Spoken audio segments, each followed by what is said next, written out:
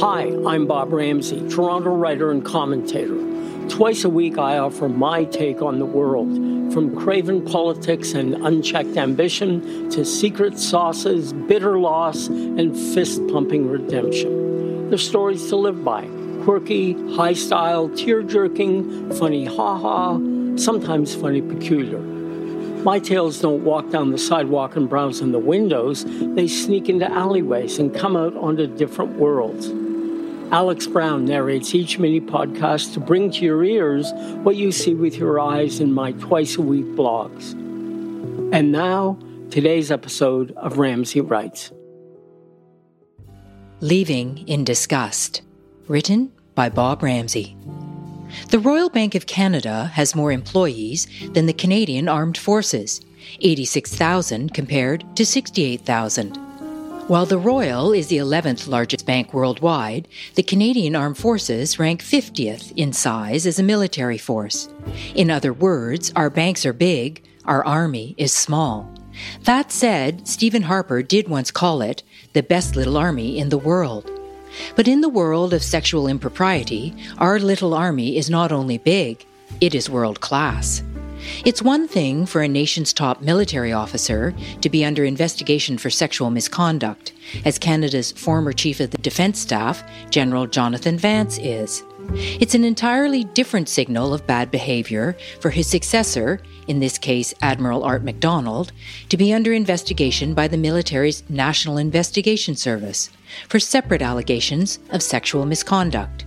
As the CBC noted, this has rocked the Department of National Defence to its foundations. I have to say, I didn't get that sense. My sense was, oh, another general revealed as a bad actor around women. I guess that's just the way things are in our armed forces. Now, if a Canadian bank CEO was forced to resign for sexual misbehavior, and his successor was also forced to resign for sexual reasons, not only would that be preposterous, it would really rock Canadian business to its foundations. One reason is Canadians care a lot more about our banks than our military.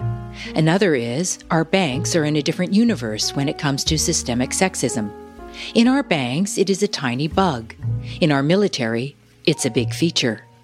This vast difference hit home when one of Canada's most senior women officers resigned from the military last Tuesday. Eleanor Taylor, who was Deputy Commander of the 36th Brigade Group, a reserve unit in Halifax, finally had enough. She wrote a furious email to the military brass that said, "I am sickened by ongoing investigations of sexual misconduct among our key leaders. Unfortunately, I am not surprised. I am also certain that the scope of the problem has yet to be exposed. Throughout my career, I have observed insidious and inappropriate use of power for sexual exploitation." Is Lieutenant Colonel Eleanor Taylor a disgruntled whistleblower? Is she some desk-bound paper leader? Is she, heaven forbid, from HR? No, no, no. When she served in Afghanistan, she was the first woman to command an infantry company in a war zone. She was also recruited by JTF-2, Canada's most elite and secretive Special Forces unit, to lead their Vancouver Olympics preparations. After she resigned last week, she was interviewed on Global National. There, she spoke about an undercurrent of seething rage among women, who account for 1 in 7 members of our military. She claimed the breach of trust with the troops was devastating, that this type of behavior was no surprise, and that her leaving was met with deafening institutional silence. She ended her televised indictment by noting, "We have demonstrated quite resoundingly that we cannot fix this on our own." Actually, it's worse than that. 6 years ago, Ottawa reported on its first external review into sexual misconduct and sexual harassment in the Canadian Armed Forces.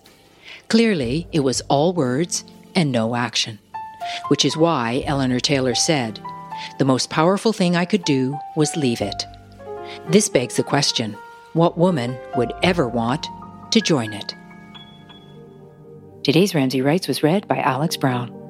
For more information on Bob Ramsay, his work, and all the other things he does besides writing, go to ramsayinc.com.